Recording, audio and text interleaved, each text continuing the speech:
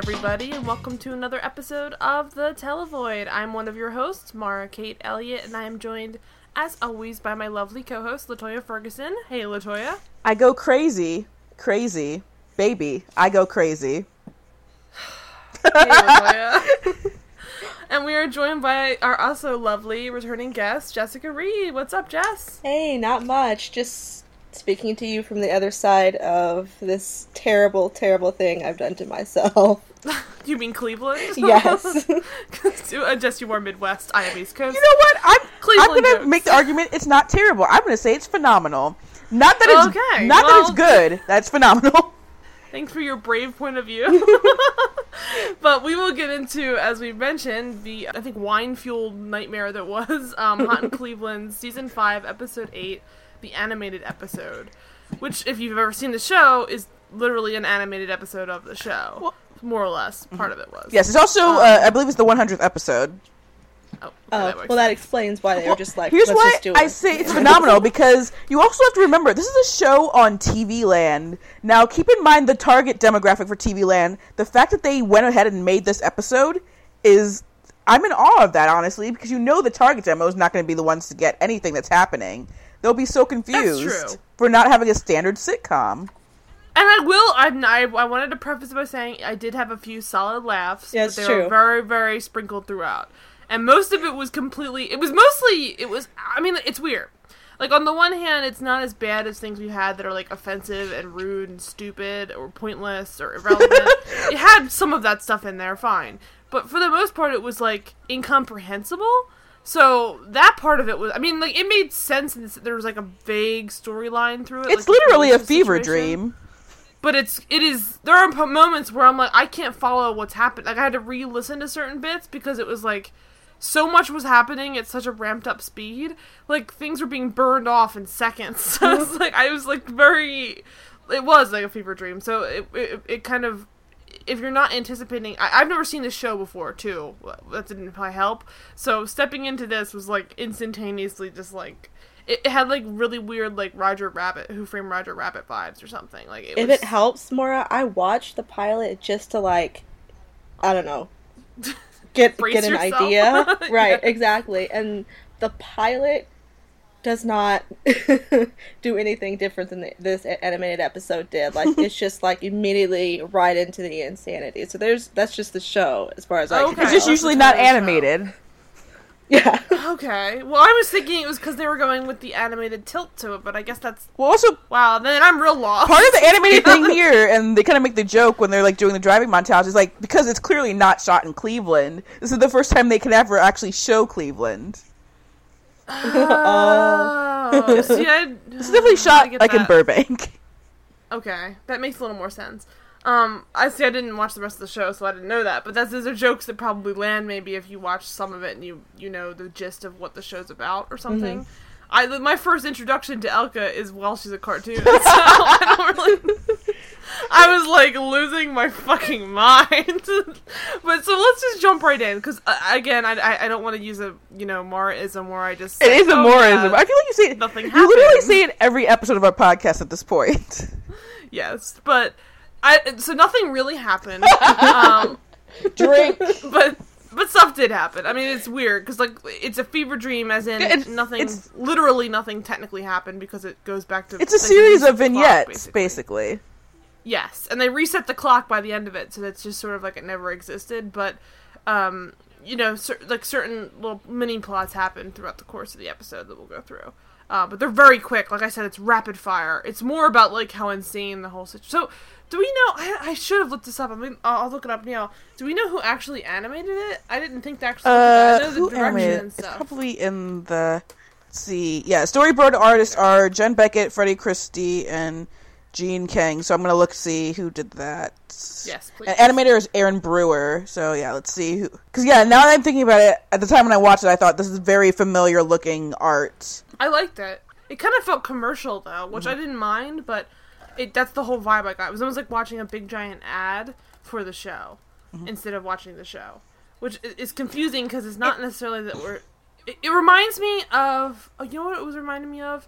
Esurance. The Esurance In a way, part of me kind of wishes the show was always animated. I mean, it probably would have gotten a lot more crazy shit done, because it certainly is not without... I mean, like, the weirdness of it is, it does feel like a very... I don't know how to describe it. It's sort of like 90s Saturday morning cartoon, which is weird, because it's not really what they were going for necessarily, but, like, that's what they ended up at. Because I think they were trying to do a little bit of everything. I'm not familiar with the animator, but, like, 2 of the storyboard artists, they have done, like, other significant work. Like, one of them has done China, Illinois, Metalocalypse.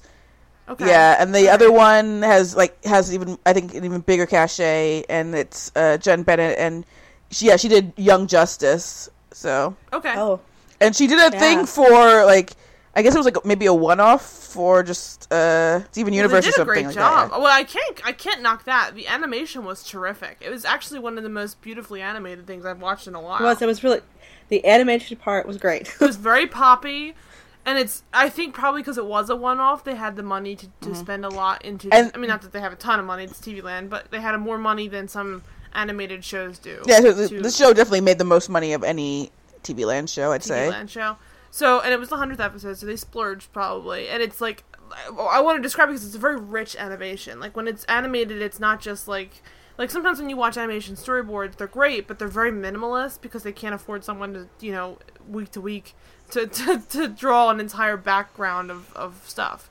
If it's a movie, that might be different, obviously, because there's more people, more time and money, but, like, for a show to have that much stuff happening and have that much of a rich storyboard situation in the background, I was impressed in that. I did not anticipate it being that well made, basically. And everyone looks great. I mean, that's the one thing I can't criticize at all. It was just, everything looked good. The singing parts of it weren't, the songs were insane, but I didn't mind that either. And they were just, like, riffs on, like, Willy Wonka songs anyway, so not that much effort needed to be put into that.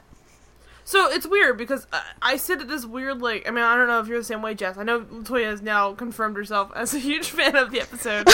It's like, I don't, like, love it, but I respect it in a weird way. That's what I'm saying. I'm impressed by the episode. Like, I don't think it's good, because the episode of How to Cleveland. When I was thinking of how I was going to describe it, I think I settled on the quickest case of Stockholm Syndrome ever. Like... Yeah. At first you're like, no thank you, then you're like, By the end I was actually laughing unironically. Yeah.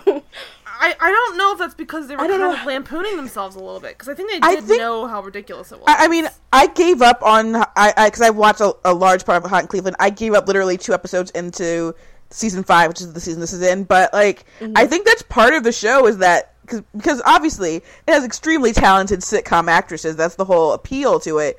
And they you kind of win you over with their charm to the point where you're watching so many episodes of the show. It's very charismatic. Like, it's sort of, okay, I don't want to make a comparison too oblique, but I think this hopefully will track. I was just watching They Came Together with my mom last night, and that's not she's not the target demo for that movie, even though she loves rom-coms. Like, I literally said, it's like a rom-com parody. She said, what's a rom-com? Someone who's seen probably upwards of 80 rom-coms. She literally didn't even know what a rom-com was. That's how into romantic comedies. It's just a movie to her. But, so anyway, so we were watching that, and that movie is void of a lot of main, like, interactions between the main characters, but they're so charismatic that even when they're saying nothing of substance, you're like, I'm, like, watching these people fall in love. I'm like, they're not even speaking, and nothing's happening, and they barely shared 3 sentences. And that's, like, kind you of like fiction books too? Yeah, exactly. And it's like, it's like, and then, like, there's this, like, we were talking about the scene with the bartender where it's literally the same lines repeated verbatim for almost 2-3 minutes straight. That scene killed me. Nothing happens in that movie necessarily. I mean, there is stuff happens, but, like, the plot is incredibly it's nonsense.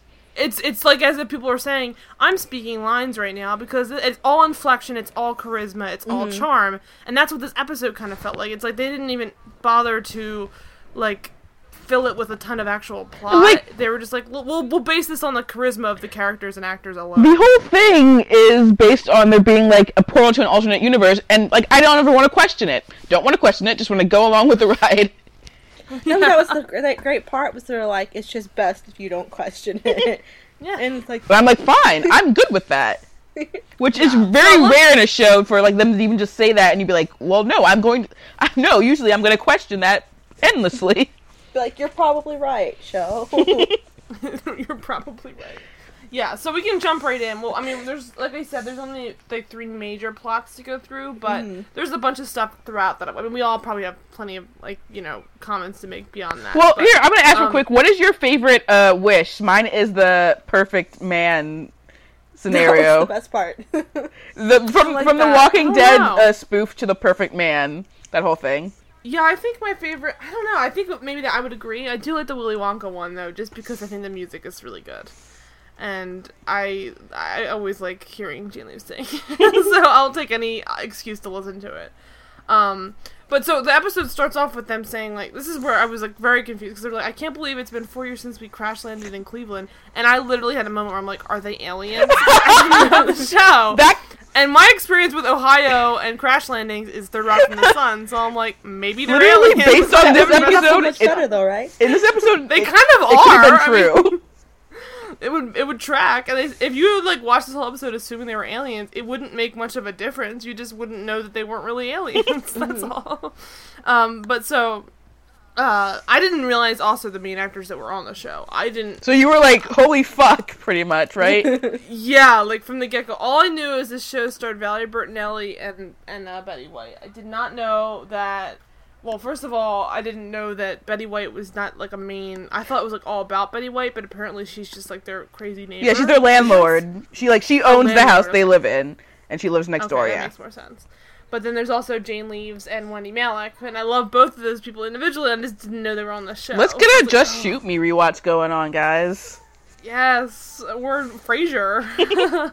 But so they're the other two, like, transplants. It's Valerie Bertinelli, Jane, and Wendy all moved from Los Angeles.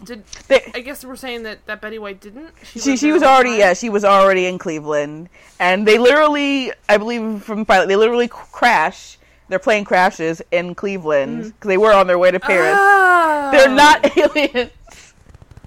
Okay, well, they never explained. I know, but honestly, the show still works because basically being from LA is the same as being an alien if you're going to Cleveland. That makes sense. And then they stay because they're hot in Cleveland when they were like washed up in LA, pretty much. Yeah. Well, that's the 30 Rock joke is always that, you know, you flee to the Cleve, where it's just she becomes a model regular every day. The whole thing is basically empowering like older women. That was like the impetus of the show, which is pretty cool, honestly. Yeah, it is. And I didn't realize that they actually had like a emergency landing. That makes a lot more sense because I was just thinking that they were just a weird phrase. This is the asshole thing they say. It's hilarious because they have an emergency landing and they just decide that they like it and they stay. Cleveland's beautiful, I will say that. Have you guys been to Cleveland? I've not, but I don't know if I've ever described any place in Ohio as beautiful. It's beautiful. The waterfront especially, they go like on their little mini tour. Mm-hmm. They didn't really get to show actual pictures of it, but it's beautiful. Like the Rock and Roll Hall of Fame is right next to the stadium and everything. That whole area is gorgeous. I mean, like, you get mixed reviews of Cleveland, but I mean, having been there, at least the main strip is actually a lot better than I was expecting, because it seems like, you know, people write off a lot of like random cities. I mean, I'm sure Philadelphia gets written off that way too, but it's just like, oh, this is not what I was anticipating, so I can see why they would. I feel like Philadelphia gets a better rap than Pittsburgh, so you're good. Sometimes. Oh, yeah, maybe. But, well, we're like number one on that PR train, that's why. But so, I'm assuming that they have at least the pilot episode, do they have shots of exteriors in Cleveland? They always have, like, establishing or whatever, but it's like, you're not in Cleveland. God. You're not in Cleveland? Like, you can tell, especially if you're, like, from that area, that you're not. Actually, it's just all sets, basically, so... Which I'm sure you're used to, watching, you know, shows where so many things take place on the East Coast, and you're just like, no. You know? Doesn't, yeah. Where does Melissa and Joey takes place in Cleveland, too, doesn't it? I don't know. I'm pretty sure.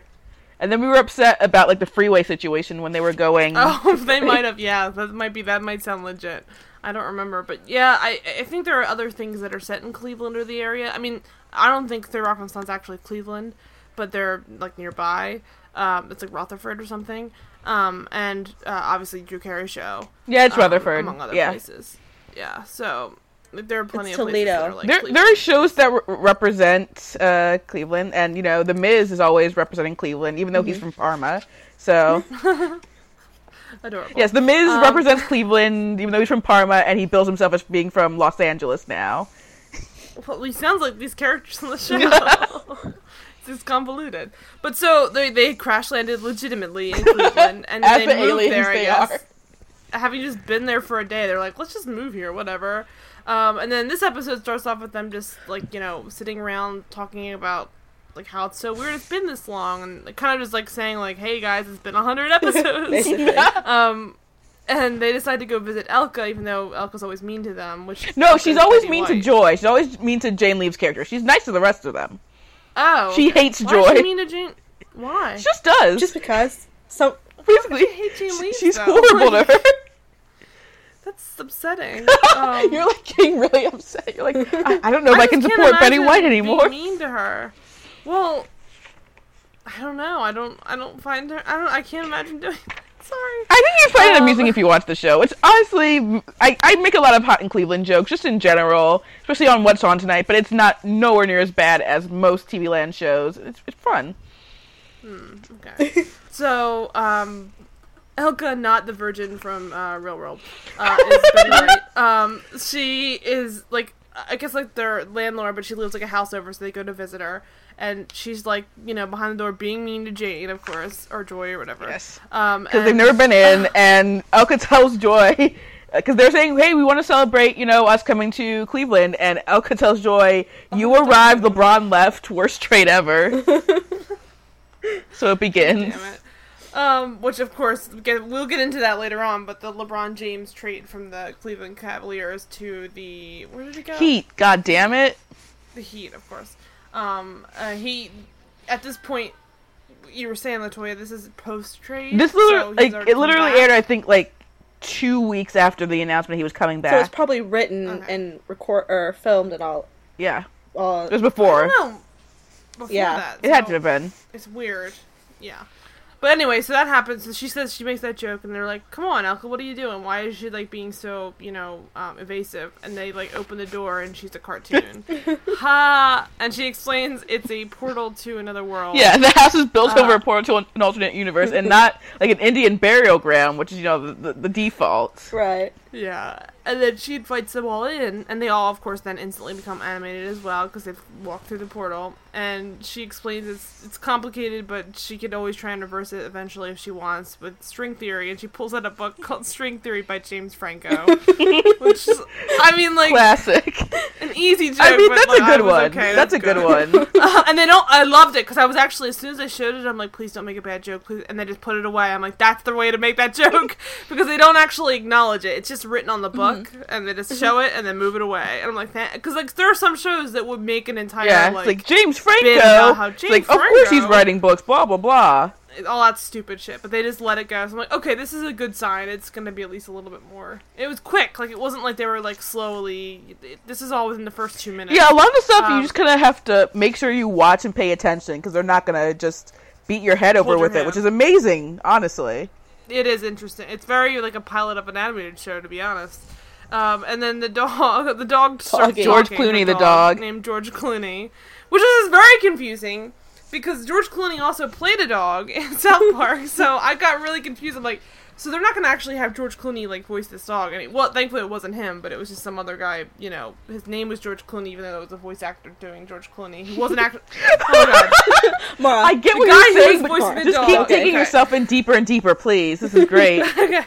The dog's name is George Clooney. Yes. It's voiced by a guy who's not George Clooney. Yes. But he's still voicing a dog, as George Clooney has once done. Yes. Oh my God. Alright, so, that aside, the dog's talking classic, hilarious little dog talking. It's like a Pomeranian. It's sort of vaguely got, hints of Men in Black, too. That's the vibe they're going for. Yeah. Oh, by the way, the voice of George Clooney is D. Bradley Baker, who is, a very famous voice actor.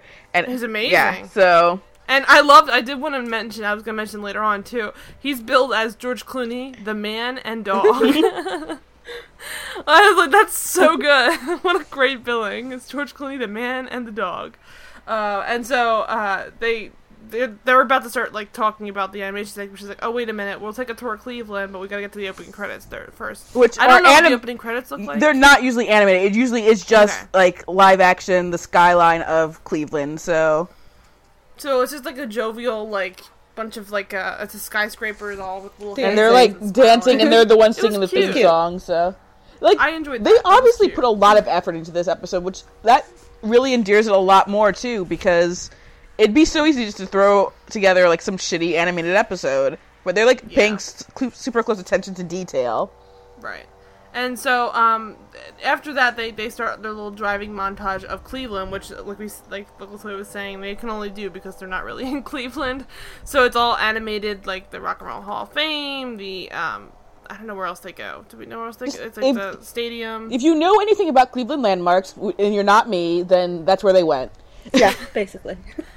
You're basically seeing all the exterior shots from Captain America: Winter Soldier, and then so then they like get to the Rock and Roll Hall, the Rock and Roll Music Hall of Fame. There you go. There you go. You did it. I know, it's tough. So they go there and they're trying to get in, and it's locked.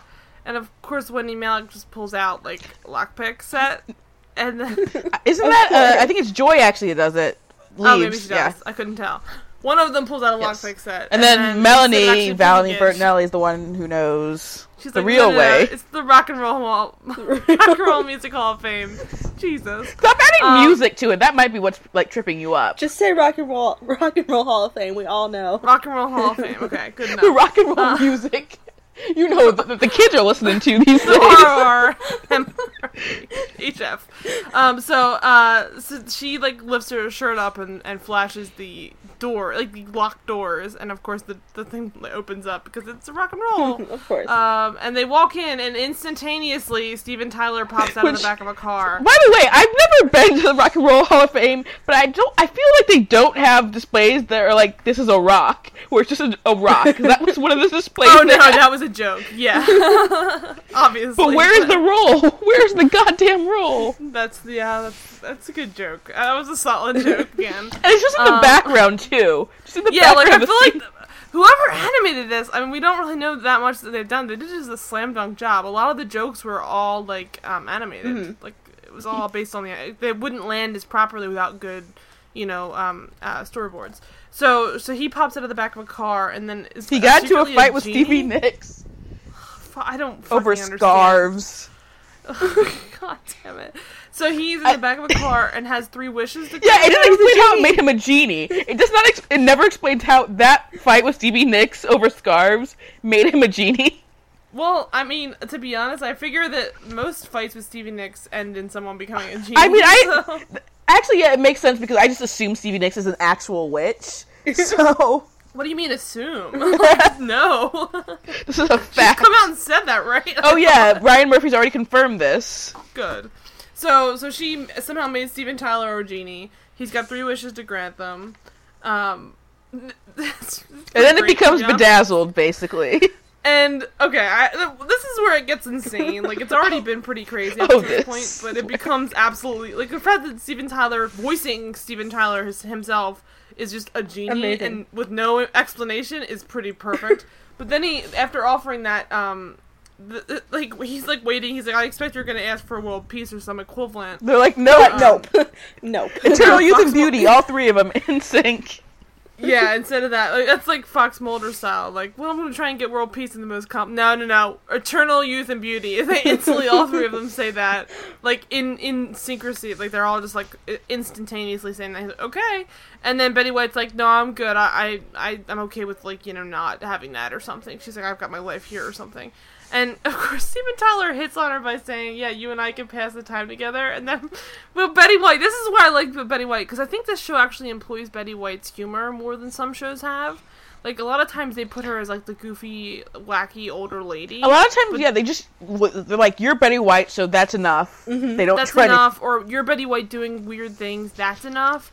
This show's giving her punchlines, and I appreciated that, like, a lot. That was, like, classic Betty White, because everyone just seems to forget the fact. Like, Betty White came into this crazy, like, revival in recent years, and I appreciate it at times, but it got a little oversaturated. Where it's like, there's no comedy, it's just she's Betty White. she's Betty White showing up to a place. Isn't that crazy? Oh, Betty White, you say the darndest things. It's not really actually that. It's just her saying regular things. The punchlines and the solid joke deliveries are classic Golden Girls things that she was great at. She was a comedic actress. They just don't let her, do that often, unfortunately. So I'm sure that's part of what the stay of the show was, is her just having a chance to spread her wings a little bit. It's kind of just a chance for all of these older comedic actors to spread their wings, because they weren't going to get a chance anywhere else. Right. And so, like I said, all that to say the punchline, I hope it lives up to it. But he says, you and I can just pass the time together, and sort of like winks at her, and she's just like, dream on. Which is classic. I was like, okay. I was not into this show up to that point. I mean, I was okay with it, but like, I was like, okay, this might have just won me over a tiny bit. Like, I didn't love it, but that was like solid. So I can find the goodness. So this is where the Stockholm Syndrome kicked in for you. Where did it kick in for you, Jess? The models. Models, so like in a second. The Madeline, yeah, in a second. That was pretty good. All right, so after, she of course tells them to dream on. They get their eternal youth and beauty option, which is I don't even understand the concept. He like snaps his fingers. They end up in Paris. It's the eternal youth stuff is the Wonka thing, but they have to get to Paris first, basically. But why? Why are they in Paris? Paris is where they were originally going. But it still doesn't really make. I don't know. They were originally going there because they felt like that's where they could rejuvenate. Yeah, it's like the idealized romance and all that. But if they're still so obsessed with eternal youth and beauty, why didn't they just eventually go to Paris still? No, the thing is that because all the very attractive men that seem to be in Cleveland, like fucking Jay Harrington, are like, hey, we'll fuck you. So. Oh, well then I can understand that. Yeah, I mean, if Jay Harrington wants to fuck you, you're staying in Cleveland. You're staying wherever the fuck he's fucking you. So they go to Paris in an instant, and they're, they have these little Wonka tickets, but in the meantime, too, it was pretty great. There's all these, like, French guys that are just, like lingering as we know, around. every man in France is just like a French mime. Yeah, pretty much. Yeah, French mime. Short of baguettes, it was, like, perfect. And they're all just, like, sitting around, and then the women show up, and they're all just like, oh, enchanté, all that kind of stuff. But then, in a really great parody, they have, like, a little... Madeline, really Madeline. But, like, it's the equivalent of the Madeline, what do you call it? Books? Mansion. Yeah. Well, no, they come out of the... When they're all holding hands and, like... in a line. And they have a voice actor who is Jarvis from Avengers Assemble, I think, right? Or something. I've recognized him for his sure. voice did sound familiar. It was like, at first I was like, this is too close to Ian McKellen. I hope it's not Ian McKellen. It's Jarvis, Avengers Assemble. Oh. Okay, I thought it was. That's and great. I was like, ooh, this is good. He's also the voiceover guy for Last Week Tonight with John Oliver. Yes, that's the other one I know, too. And then he's in a lot of... I don't remember his name, but he's in a lot of things. David Kaye. So he does a lot of, like, very, very distinguished voices, so I was just like, don't be... Like, seriously, they were just like, let's make an animated episode, and then let's get people who actually know what they're doing. Yeah. Because he only has a couple of lines, but they're really good. He worked on really Scooby-Doo Mystery Incorporated, too, which, if I've not told all of you to watch that recently... Watch it. Great. It's fan-fucking-tastic. Yes, so they're all coming out of the school. I guess it's supposed to be just like a modeling studio or something. Probably. But in Madeline, it's the orphanage, and they're all coming out. It's that classic Madeline thing where they all come out 2 by 2 with hands in hands, like they're all French models, and then the guys all just go running over to them instead because they're French models. And then their Wonka tickets are in their hands, and they're like, gotta go to this specialty. Did it actually say Wonka? Yeah, I think it did say Wonka. How did they get the rights to that? I don't understand. That hot Cleveland money. Cleveland money. So they go to the pseudo Wonka. Quasimodo directs them, and that's Jim Meskimen. Oh, I forgot about that. Also from Avengers Assemble. He was Ultron and Arsenal. Oh my god. Oh, I didn't know that was him. Yeah. Okay. Wow. Yes. They got their shit together. Yeah. Yeah, they did. So he's Quasimodo, literally Quasimodo, like Hunchback and everything. And he directs them to the Wonka Incorporate. He tells them walk this way, and then they're like walking. I didn't notice that. But then he means literally walk this way with like you have a hunchback. But also it's an Aerosmith joke too. Yes. Like those are solid jokes, guys. All right, so you guys were judging me for calling this episode phenomenal, but you loved it too. Oh god, It was so terrible, all like but great. Yeah, it was. I mean, I kind of appreciate a little bit how insane it was. And they all, like, hobble over with, like, hunchbacks. It was great. Even though they're cartoons, it was very, very, very charming. So they all go wandering over to the Wonka, I guess it's supposed to be the compound or something. It's supposed to be... It's still a factory. A beauty it's place? Just yeah, it's a factory. It's just not... Beautyland. And, oh my god. So they go inside. I don't even know what to say about this. This is insanity. I mean, I couldn't even... You really need to see this one, especially, to appreciate it. Yeah, Elka is Wonka in this, so she comes out and literally they have it animated as the classic Wonka thing, where if you've ever seen the original... I kind of want to see Betty White in that outfit. That's the one thing. I mean, I know it had to be animated for most of this to make sense, but, like, I would have loved to see her. So basically, we need a Willy Wonka reboot with Betty White. Betty White as That'd Wonka. be fucking great. Amazing. That'd be amazing. It would be. It would be classic. So she comes out. I'm like pretty sure I'm pretty sure when I originally watched this episode, I had the flu. So I was like, this literally was a fever dream for me. That sounds like it's amazing though. It was great, real. But this one especially, I thought I was imagining what I was seeing. Yeah, I would bet. And so she does the classic Gene Wilder thing where she kind of like hunches over and almost falls, and then it does the little kickflip upwards thing, and it's like da-da, and she's secretly amazing, not really secret. And then she introduces them to Beautyland or whatever it is, and I don't even know. I mean, I can't describe this. You probably should go watch. It is on Hulu Plus. It's just. I can try and find maybe a link to just the one song. It's a crazy song, and it's all about just like honestly all the songs, because it's clearly they're all Willy Wonka riffs. Like they're the same tune and everything to Willy Wonka songs, and they're not like half-assed. Like I really did appreciate that side of it because it was hitting like it had like elements of like say like we watched that community episode that wasn't really a musical. Not the actual musical episode of the Community. That was the puppet episode that had musical bits that were just like ba ba ba ba as a musical bit. But it felt more like the regular Community musicals, which were like incredibly important lyrics, like which sounds obnoxious because I don't, it's not like super super intellectual, but it's enough that like someone gave a lot of time and energy to making sure that the lyrics, although they could have been pointless, they weren't. Like these lyrics were really really really. Like, talent. Like, they were good. Like, it wasn't just, like, someone was just miming words along with the beat of Willy Wonka, if that makes sense. Yeah. So, they it's like, there's a liposuction mountain. There's, which is the other ones. Traumatizing, by the way. it's just Wendy Malick's cartoon character standing on a pile of... I'm glad it's animated, because that is disgusting. That is disgusting. Standing on a pile of, like... viscera, I guess. I don't even know. Like, what is that supposed to be? That's all the fat. That's all the fat. And it's like just standing on a mountain it's like all people who've had liposuction. And then what are the other ones? There's the face thing. The butterflies that like do facelifts. No, the fountain. What was that? Fountain. There's a chemical peel fountain. Yes. Where she could just get a chemical peel by dipping her face in like a regular looking fountain, like outdoor fountain. And then there's in the wind there's sodium chlorate or something where it like gives you your facial basically, like you'll revitalize facials based on the wind. But like we're not doing this credit. You have to listen to the episode or at least listen to the lyrics. Let me see if I can pull the lyrics and read some of them. Yeah. It might be tricky, but I think it's probably worth it just because I feel like you're not necessarily going to get the same amount of I don't know how to describe it besides just saying it's insane. Like the amount of detail in the lyrics was they put effort into it. That's the thing about the show is that it could really play to the cheap seats a lot, but clearly everyone involved in it, like from top to bottom, is very talented. Alright, so I pulled up the highlight of it. Okay, so there's a couple different songs. At first it's like the Beauty Man Can, which is just her singing the equivalent of just, like, the Candyman.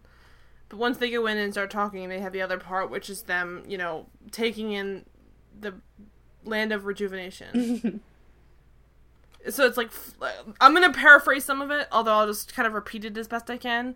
I'm only going to do this one song, because it's not going to sound as good as if you're actually listening to the song. But we'll link to the highlight in the thing. But it's like flora and fauna provided by Sephora, hair extensions growing on trees, and should you find occasion for microdermabrasion, there's sodium crystals on the breeze. Is this real? A skin peel? Just by dunking my head in a fountain. Fountain? Not just that. Lose your fat at the top of liposuction mountain. The birdies in the sky have lasers in their eyes. Yes. Zap unwanted facial hair away. Like, that sounds painful, though. Especially the way you sing it. On in this land of beauty. Like, I mean, I'm paraphrasing, and I know it doesn't sound as good unless you're listening to it with the backing track of Land of Pure Imagination, because it's literally, like, beat for beat the same.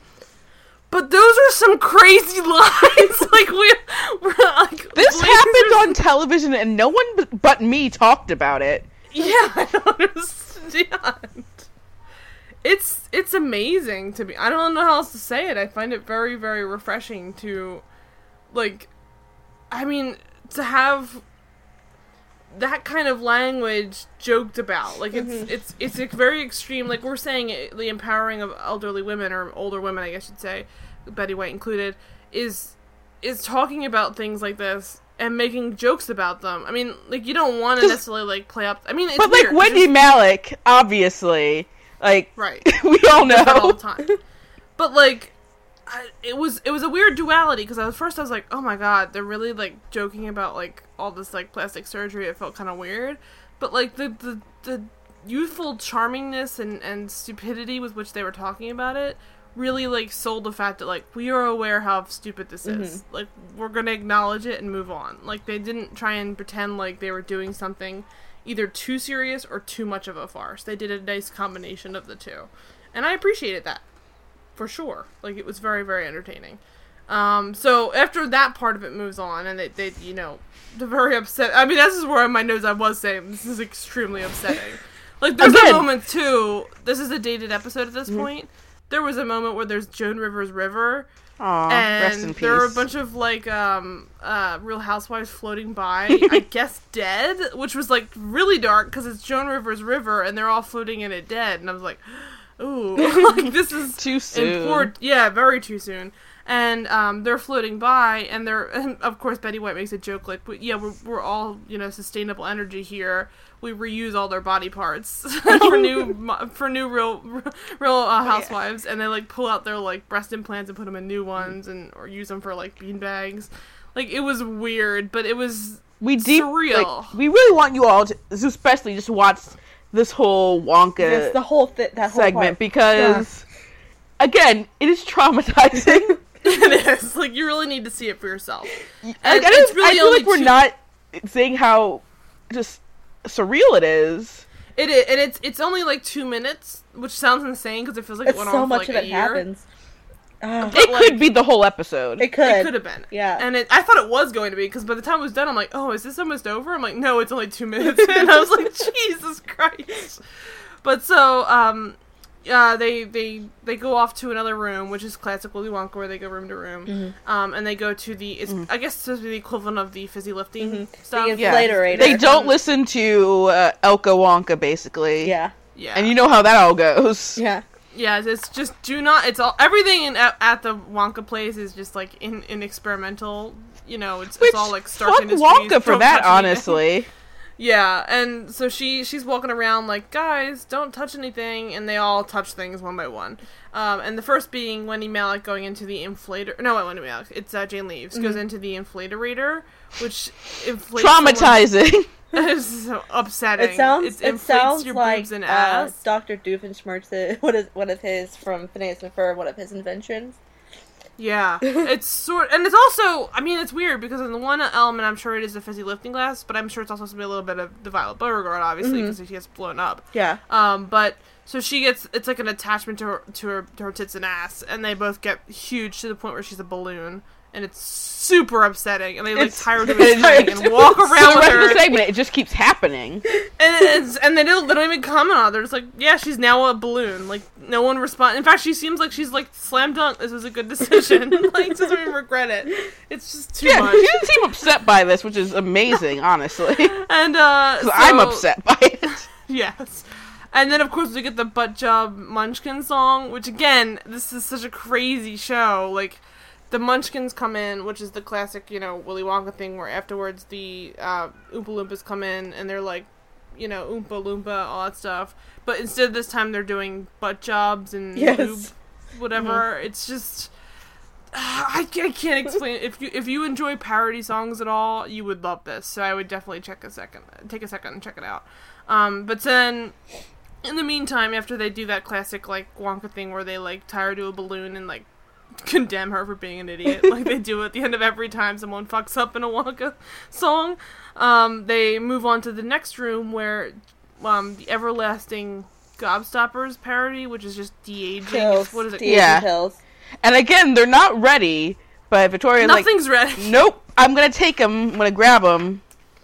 Oh, and Wendy Malick it doesn't happen immediately, like her thing. Her punishment doesn't happen immediately. She has a thing called chill pills already. Now, is that something the character has on the show? No, but she does have a lot of pills. Yeah. Okay, so she has like a little pill thing. She loves her pills. Yeah. It's upsetting. And she grabs it up, pops the lid, and just starts like dipping all these gobstoppers into the pill bottle and just saves them for later. There's also, this is where it was like, Jesus, some of the wording here was very, very, like, edgy for an animated episode on TV Land. There's a moment when the next bit, too, like, she doesn't right away start taking those pills until, like, stuff happens for her to want to take the pills. After the Melanie thing. Yeah. Right, and the Melanie thing, which is Valerie Bertinelli, there's, like, a model, like, I don't know what this, I guess it's it will turn you to a younger model, but it also will, stupid. Like, drop brain cells, because nothing works in the goddamn Wonka factory. And I guess that's supposed to be the Mike TV bit. But so she goes into it, and it transforms her into a younger person who's an idiot, who doesn't understand the concept of, like, opening a door at that point. Like, she's like, I can't get out, and Betty White has to be like, you push the door. And which she's like, one's I'm trying. push? And she's like, move your hands forward and walk straight, and then it opens. She's like, oh, that's how pushing works.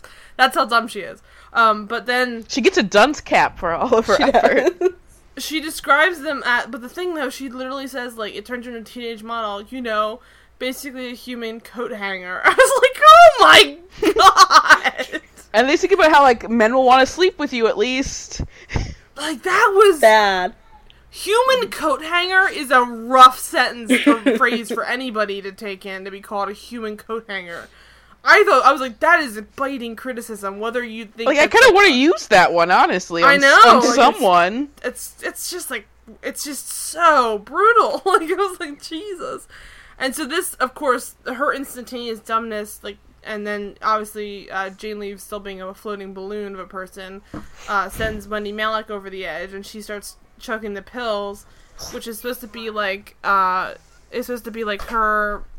It's their everlasting youthfulness, so it's supposed to make you more youthful, I guess? Mm-hmm. It gets her down to 40, and she's like, oh no, I don't want to be 40, so she keeps chugs popping them. How old is Wendy Malick? She's literally eternal, and... that's why I'm confused. I was like, wait, 40? How old is she? I'm like, I know she probably can't be 40. Wendy Malick is 64, Jesus Christ! Jesus Christ! That's what I'm saying. Damn, girl! I was confused. When she says, oh, I'm only 40, I want to keep going, I'm like, but Wendy Malick, you're probably like 49, right? Like, she looks amazing for 40, like for 60. I'm still only convinced she's 40, that's a typo. But so, she starts chugging the pills, and she's 46, not 64, that's what we'll say. Yeah, that makes more sense. And she goes down to 40, and she's like, I want to keep going, so she keeps chugging them. And instead of, like, stopping when she's, like, a teenager, which makes more sense, she just keeps chugging them. No, she took so many, and she didn't wait for it to take effect. You just gotta wait 2 seconds. It happened instantly. Like, you gotta so she just kept doing them. Yeah, it was dumb. It's so frustrating. It's like no one knows how to... like, between this and last week's episode, no one knows how to handle the drugs at all. It's just very frustrating. Pace yourself, lady. Give it 2 seconds. Like, oh my god. So she's chugging the pills, and she becomes a baby, which is just like, oh my god. Although, like, really... if you can handle getting through the being the baby, then you'll be young again. So, like, it kind of splits even. But either way, she decides to, like, reset the whole thing because she doesn't want to be a baby. Yeah, she's, like, fat. She's fat and bald. Somehow she's still able to. I didn't hear that part. So she makes a joke about being fat and bald. Yes. That's good. I didn't hear that. But yeah, so she's apparently still able to talk and interact with people as a baby. Despite only having like 2 teeth. Yeah, it's a little weird. She's a mess of a baby, honestly. Yeah, not a great looking baby. Pill popping baby. Yeah, and so she decides that she wants to be reset the wishes premise, as in go back to Steven Tyler, which becomes a running gag where it's just them screaming out for Steven Tyler. So she's like, Steven Tyler, we made a mistake, and he brings them back, and then their next wish is for men to be hungry for them, which is not terrible. Before it even happened, this is bedazzled basically because there's no way that this wish is going to end well at all. And I know. It's also just wet from the X-Files. It's very much like the reason why Mulder took 3 years to write down what he wanted in terms of world peace is because you have to be very specific about phrasing.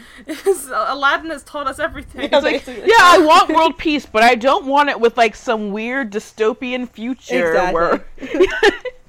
Exactly, and or X-Files style world peace is just silence. So like no one's there. Or like there's the Sliders episode where they go to a world where it's world peace, but it's like, you know, every year they also sacrifice people, like in a lottery. It's like, no, thank you. Jesus, at least X-Files just meant there was nobody around. I don't know if I can handle that, but so they all just instantly jump back into another terrible wish after that first experience. They didn't learn anything. And they all wish for men to be hungry for them, which you might have guessed, that's a weird way to phrase that. It is, because then all men are now zombies. Which is the first time I laughed, like, really, really loud at it, was the zombies. Because it just cuts to them standing in her living room, and there's just a zombie horde trying to climb through the window. And the goddamn Walking Dead, like, credits, it's amazing. So good. Pretty great. Now... I'm also a little bit lost too because I'm guessing that the Tybo thing. I laughed really hard at that at first, and then I was like confused. But I'm like, I'll still laugh. I don't care. But so someone says like, it's confusing. So there's 2 things that happen here. There's men who are zombies trying to rush the door to get in. Which Alka, by the way, says if there's one thing I hate, it's zombies and what Joy's wearing because she will never stop hating on Joy, even in the zombie apocalypse. And so she says like, oh, we gotta take care of this, and instead of, like, you think it's gonna cut to, like... This is after their friend Mimi Sue has been turned into a zombie, because she wanted to try the peaceful approach to stop a zombie apocalypse. Which is to go outside and ask some zombies to have a conversation, which was pretty great, about vegetarianism. And, so then it cuts back to them, and I'm assuming it's gonna cut back to them either all zombies, or them, like, dying, but instead it's just them like on a pile of corpses like we handled it. They've killed all the men. Yeah, and then you have Betty White say, they're like, someone says to Betty White, Victoria says it, no, someone just says out loud to everybody, who would have thought that you could kill a bunch of zombies with Tybo? Which honestly seems like a dated joke that they would of course use on a TV Land show, but then... Yeah. And then Betty White just goes, I did, and Tybo is actually the name of her shotgun, I guess, or something? Yes. What was that gun? That was a fucking musket, I think. Okay. It was like a random musket. Which makes it even more amazing.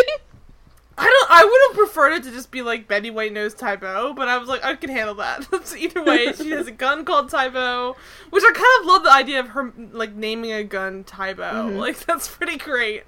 Like, because it was like she knew that was going to come in handy to make that joke eventually. But so, they decide that they want to, animate... I don't know what happens. We have so many man parts, enough to make at least 4 decent men. But here's the thing. This is where the episode, it's already crazy, but, like, and the Willy Wonka thing was hard to follow because there was so much happening, but you could follow it more or less, but it was just very quickly happening. this is the part where stuff's happening so quickly. It is like a cartoon show where, you know, attention spans for kids are quicker sometimes, and things move along rapid pace. So it's not really, you know, worrying if you're able to catch up with the plot. They don't care. They've already moved on. So there's a point where they decide after they've killed all these zombies, like, let's just make guys, and we have these bodies. And, like, okay. And luckily, Elka has a Build-A-Bear workshop. That's basically a human test subjects for reanimating people. Like, and then they just, like, cut to that. Now it's like, that's just, like, the plot is now that. And I'm like, what are we watching? Like, 1 minute it's Walking Dead, next minute it's, like, Tybo jokes, and now they're back in, like, basically the reanimator, like, lab, trying to make so many things happen in this episode of television. So the men are all gonna be, like, their favorite versions of men. Mm-hmm. So they all pick their favorite men, which is... Elka is Robert Redford. Robert Redford. Joy is David Beckham. Victoria is George Clooney, and Melanie is Abraham Lincoln. Because she mistook the saying about big shoes with big hats. There was a great joke there, too, where she says, you know what they say about big hats? And then I think it's like Wendy Malick says, oh, they say that about feet. And then it cuts from Abe Lincoln's huge hat to his, like, itty-bitty baby feet. And she's like, oh, this is pretty good. But then, I mean, there's no comment made on how this technology works, where this come from. Elka should have told them beforehand, honestly. Elka's been a mad scientist. All she just says is, it's, as far as the city knows, it's a Build-A-Bear workshop. That's all I've licensed or legally paid taxes on. And then, like, it's almost like implying that this is a real place that she has under her real house. And this happens to just be animated in this moment. And then so they're all down there making their men. I'm confused about how the technology works as well, because from what I understand, they're just grabbing random parts of men, but somehow they're able to make them look like Robert Redford. How do they make them look like that, though? Ugh. I don't want to know how they did their peace finding. Because it's one thing to say, like, maybe Robert Redford died in the apocalypse and they had his body, or maybe they had somebody who they could make look like him if they had his DNA or something. But Abe Lincoln's been dead long before the apocalypse happened. She probably found, like, an Abe Lincoln impersonator. Probably. Oh, man. So they reanimate his tiny baby feet. I don't want to. It was so good. And so they reanimate them all, and they're all instantly in love with each other and start making out because they're gay, since the first person they all saw is each other. That's how the animation worked, is that they were set to love whoever they see first. Which is just great. Like, which Elka should have told them. Like, that seems like the first thing you take care of if it's a major plot. But then they fix it. Out. They de-animate. They're screaming to each other like, de-animate! So they de-animate them again. They reanimate them once more, looking at them all very creepily. They're all, like, paired off with their man, staring into their eyes. I was like, this is a very disturbing plot. This is a fucking Halloween episode of Two Guys and the Girls. What's happening? It is. It's like a weirdness. And so they're all staring into their personal zombies' eyes. And they're like, nothing can go wrong! And, oh god, they do say that. Then one week later, nothing has gone wrong! So as they're staring into their eyes, they all reanimate. And they become regular. They're all each other's, you know, people. Like, there's George Clooney, there's Redford, there's Beckham and Lincoln, yeah. And they're all just having a good time. And then they decide, like, oh, let's just all go hang out. They're like, see, nothing can go wrong. 1 week, nothing has gone wrong. And 2 weeks. Nothing can ruin our happiness. 2 weeks, nothing has ruined their happiness. Then 3 weeks is when we get the pet peeves, people. Yeah, and the pet peeves are some, like, snoring.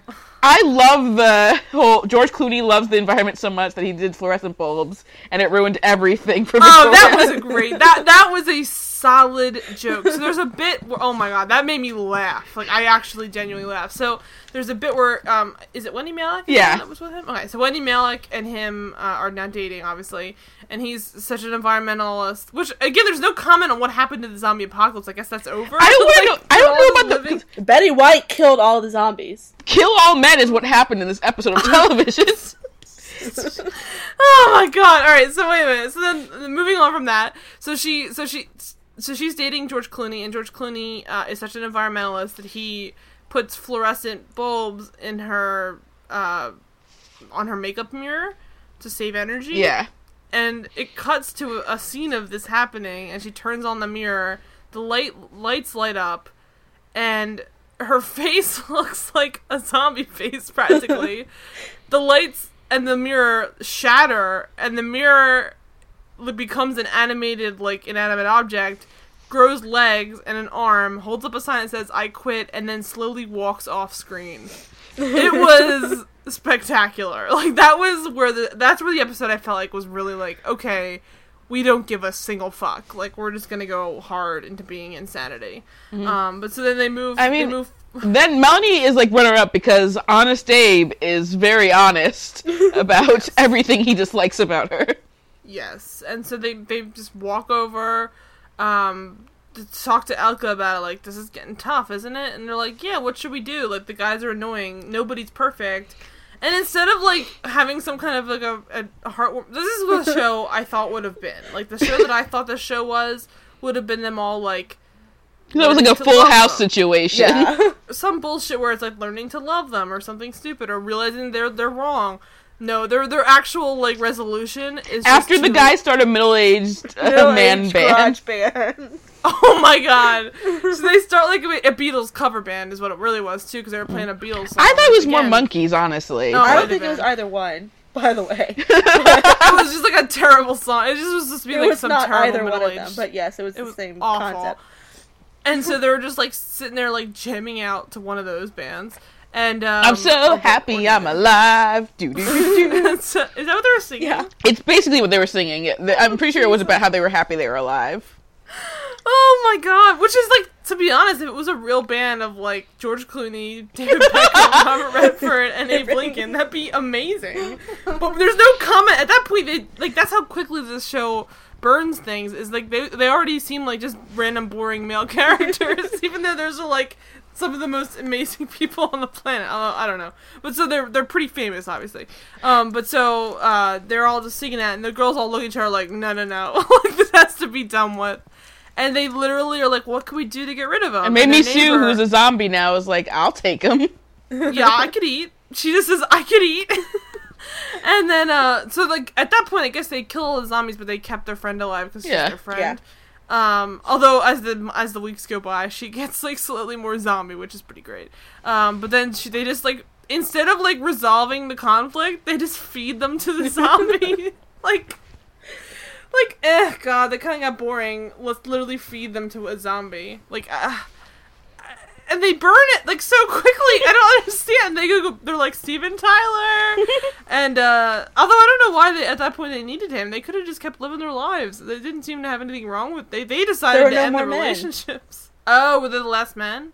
Yeah, because that makes sense. They could have made more men and just, like, kept disposing of them after 3 weeks. It's even darker, but I love it. Yeah. That should be the rest of the show, like, from then on. Them dating 4 other celebrities. So they talk to Steven Tyler about changing their wish to something else again. But this time, Elka takes over. Elka takes over and says her wish is that LeBron never left Cleveland. And this one, it becomes the Jetsons. Yep. Yeah, I don't know what the excuse for this is, because it's supposed to be present day, or is it? I don't even know. If LeBron never left, then Cleveland would have been the Jetsons. It's just... No city's like that now. Why do they think that it was like... I don't get it, but I love it. It's also a fucking Wizard of Oz Batman thing happening more. I know, there's not a lot of logic here, but I just love it. But so, the show just, now, like, Cleveland becomes basically the Jetsons or a futuristic city. Everything's beautiful. There's models everywhere, and they're not loving it because they're, like... They're no longer hot in Cleveland. Yeah, that's the whole joke, is that, the whole reason we were hot is because there was not models everywhere, because LeBron was here. Which is, like, I'm not sure that's how that works, but okay. And so they go find LeBron, and they literally go to, they're like, let's go talk to LeBron, and he lives in, like, literally the Wizard of Oz's castle. Yeah. I guess somewhere in Cleveland, in a random place in Cleveland. And it's, like, all green and everything, and they go walking up to talk to him, and it's literally, it's Cedric Yarborough, it's not really, LeBron James, but, like, he's doing the voice of LeBron James, as in, like, hey, what's up, y'all? And I'm LeBron James! It's such a terrible LeBron. He's not trying to be LeBron at all. Not even remotely. It's just literally just, like, making jokes.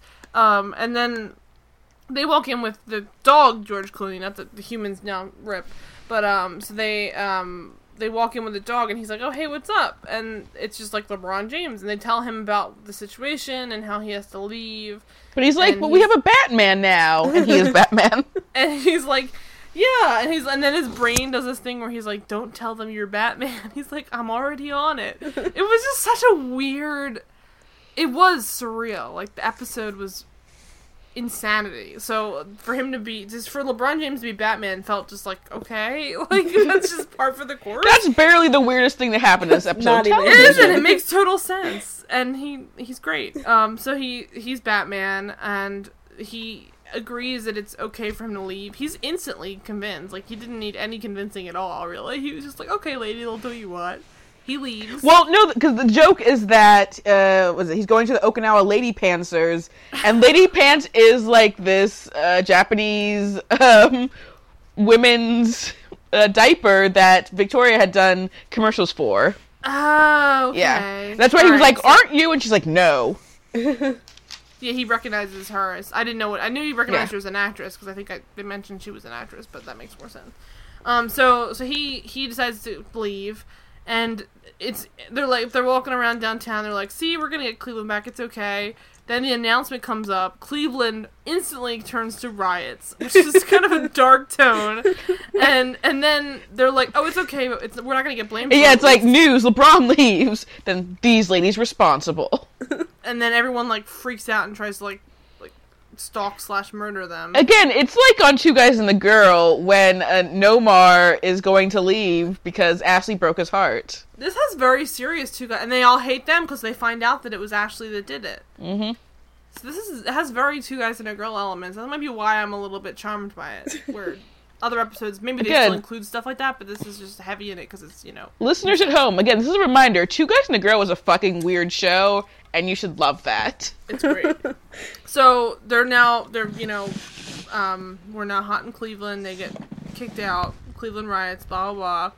And then, although there was a really dark moment when they go back to Steven Tyler for the last time, where he says, basically the wrap-up to this whole thing, this is why I'm saying this is such an insane episode. The wrap-up is Steven Tyler going, hey, girls, it's okay. And this is the point where in any other show or any other episode of a show, the person will say, like, some, like, wrap-up, like, dumbass... This is what it means. It's, like, the whole, premise for the show or the whole premise for the episode is just in one line. They assumed that, the lesson was appreciate what you've got. It was not. He says, as hot as you guys are, if I slept with you, you'd still be the least hot woman I've ever Which slept with. Which is so bad. Except for you, Elka. And then he just disappears, and that's the end of the fucking episode, more or less. I was like, what did I just, witness? Like, that is insane. Like, and there was nothing even on top of that. Like, maybe then they would have commented, like, how insane that was, and how we should just appreciate being ourselves or something. When they get back to normal, it's just like, Elka says, we should just forget about it, even you, audience, and that's that. They're basically just like, what do we do now? Where do we go they take a breath. They take a breath, and they're both all in live action at this point. And she breaks the fourth wall, stares at it, and says, like, forget what you just saw. So essentially, we're just like, what the fuck? And the last note I wrote is, if only I could forget. I know. And then the dog comes in, still animated, and barks, and she's like, whoop. And then, time to kill the whole audience. And then the episode really ends with, it's just the credits, yeah. Well, it has them all singing the it's the behind the scenes, like, as they were filming it, or recording it. Yeah. Yes. Which is nice to see. Betty White singing, Wendy Malick singing, Bertinelli and Leaves all singing their bits. It's so insane. I don't know what more to say. That's kind of where it is an abrupt end to a ludicrous journey. It was absurd in every way, and I think that it worked. And I don't think it would convince me to watch more of the show. No. But I really appreciated watching this episode. Yeah. Like, this was okay. I don't think I can do it anymore.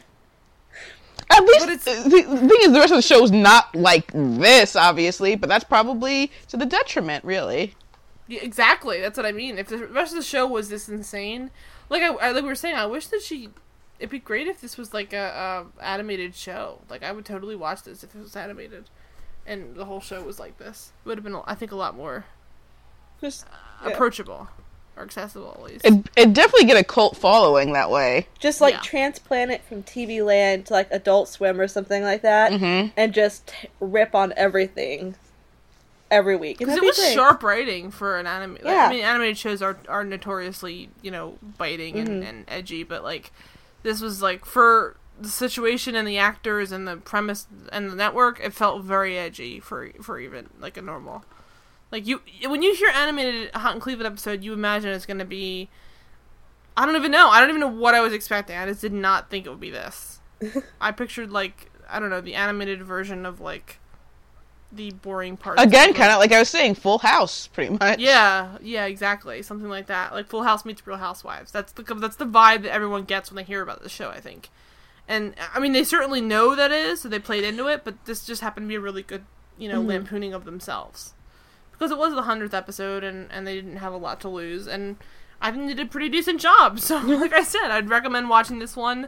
Even if you have no interest in watching the rest of the show, it's like a standalone. Yeah, and now you know they're not aliens, so. Yeah, I mean, hey, that's already, it's like moving on up. I don't know, is the final episode aired yet? There's still... I don't think it's aired yet. Could still happen. Is it canceled?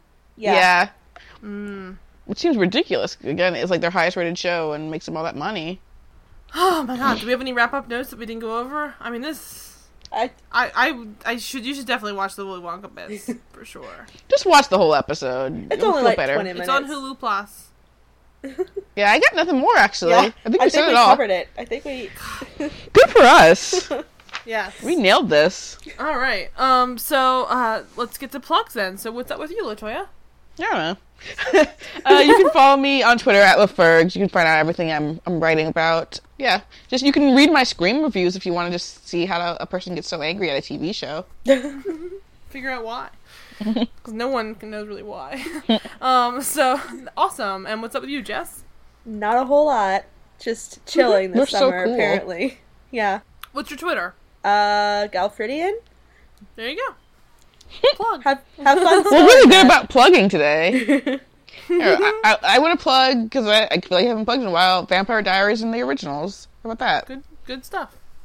Alright, and then as always, I am at Mara E on Twitter. The next week's episode of this show will be Alias Season 4, Episode 11, The Road Home. Stay tuned for that. And as always, you can get us on Twitter at The Televoid. You can email us at thetelevoid@gmail.com. You can rate, subscribe, review us on iTunes. It helps us find new people. Thanks again for wandering into The Televoid, guys. We'll see you again next week. Bye-bye.